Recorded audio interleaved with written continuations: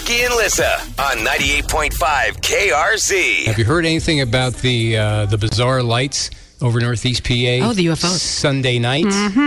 Hit up the fireworks out on the lake, had the old pontoon out, and we're riding back in the dark, probably about 9:30 or so, and these lights appeared over Harvey's Lake. It looked like about 12 of them right across the sky. What did it end up being?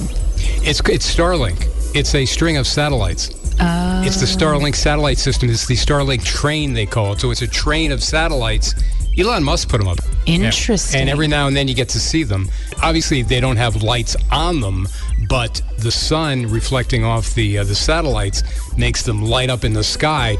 But it's just very bizarre because they're all lined up in a long string. And you were about 6 or 7 beers in at that point, so were you like, am I the only one seeing this? No, not when I'm driving the boat, not when I'm captaining. I keep it clean, Liz. I really do. No, I didn't even look up because this is only the second year having a boat, buzzing around the lake in the dark when there's about 100 boats out there. Yeah. I was paying attention on the boats in front of me. I wasn't looking up because I thought I'd get disoriented. Even for a possible UFO. Yeah, you know when you look up and you kind of get dizzy for a second? That's what I thought was going to happen. And Sue's going, no, look at this. Oh, what are these things? I said, no, I'm just I'll take your word for it, honey. I'm focusing on what's happening because there's a couple of boats right in front of me. I can barely see them. Yeah. Even for a UFO, that's why you would have been the one they probed, because the aliens would have been like, who's this guy with this sexy indifference to us? We're coming to captivate these people. He doesn't even care. Right. So that was the bizarre sighting. People didn't know what it was, and a bunch were jumping up on Facebook. Oh, yeah, it's Starlink. Yeah, that's what I wish I didn't know. I kind of liked the mystery. You wanted to believe. Yeah. You want to believe. I'm so Fox Mulder.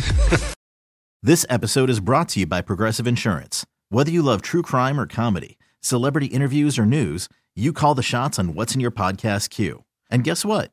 Now you can call them on your auto insurance too with the Name Your Price tool from Progressive. It works just the way it sounds. You tell Progressive how much you want to pay for car insurance, and they'll show you coverage options that fit your budget. Get your quote today at Progressive.com to join the over 28 million drivers who trust Progressive. Progressive Casualty Insurance Company and Affiliates. Price and coverage match limited by state law.